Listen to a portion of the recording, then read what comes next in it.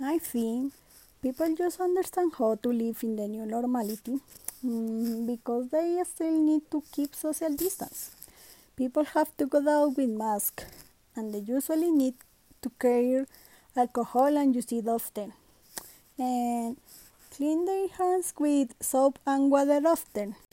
Although a lot of people are afraid of going out and think that they need to stay safe at home. But now they are starting to understand that the situation will be at least one more year and people need to recover the usual lifestyle but with restrictions.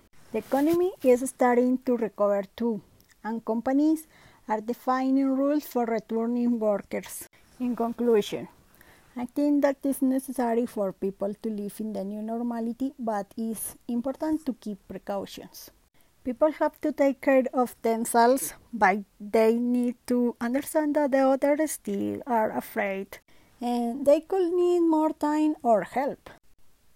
Well, thanks for listening and bye.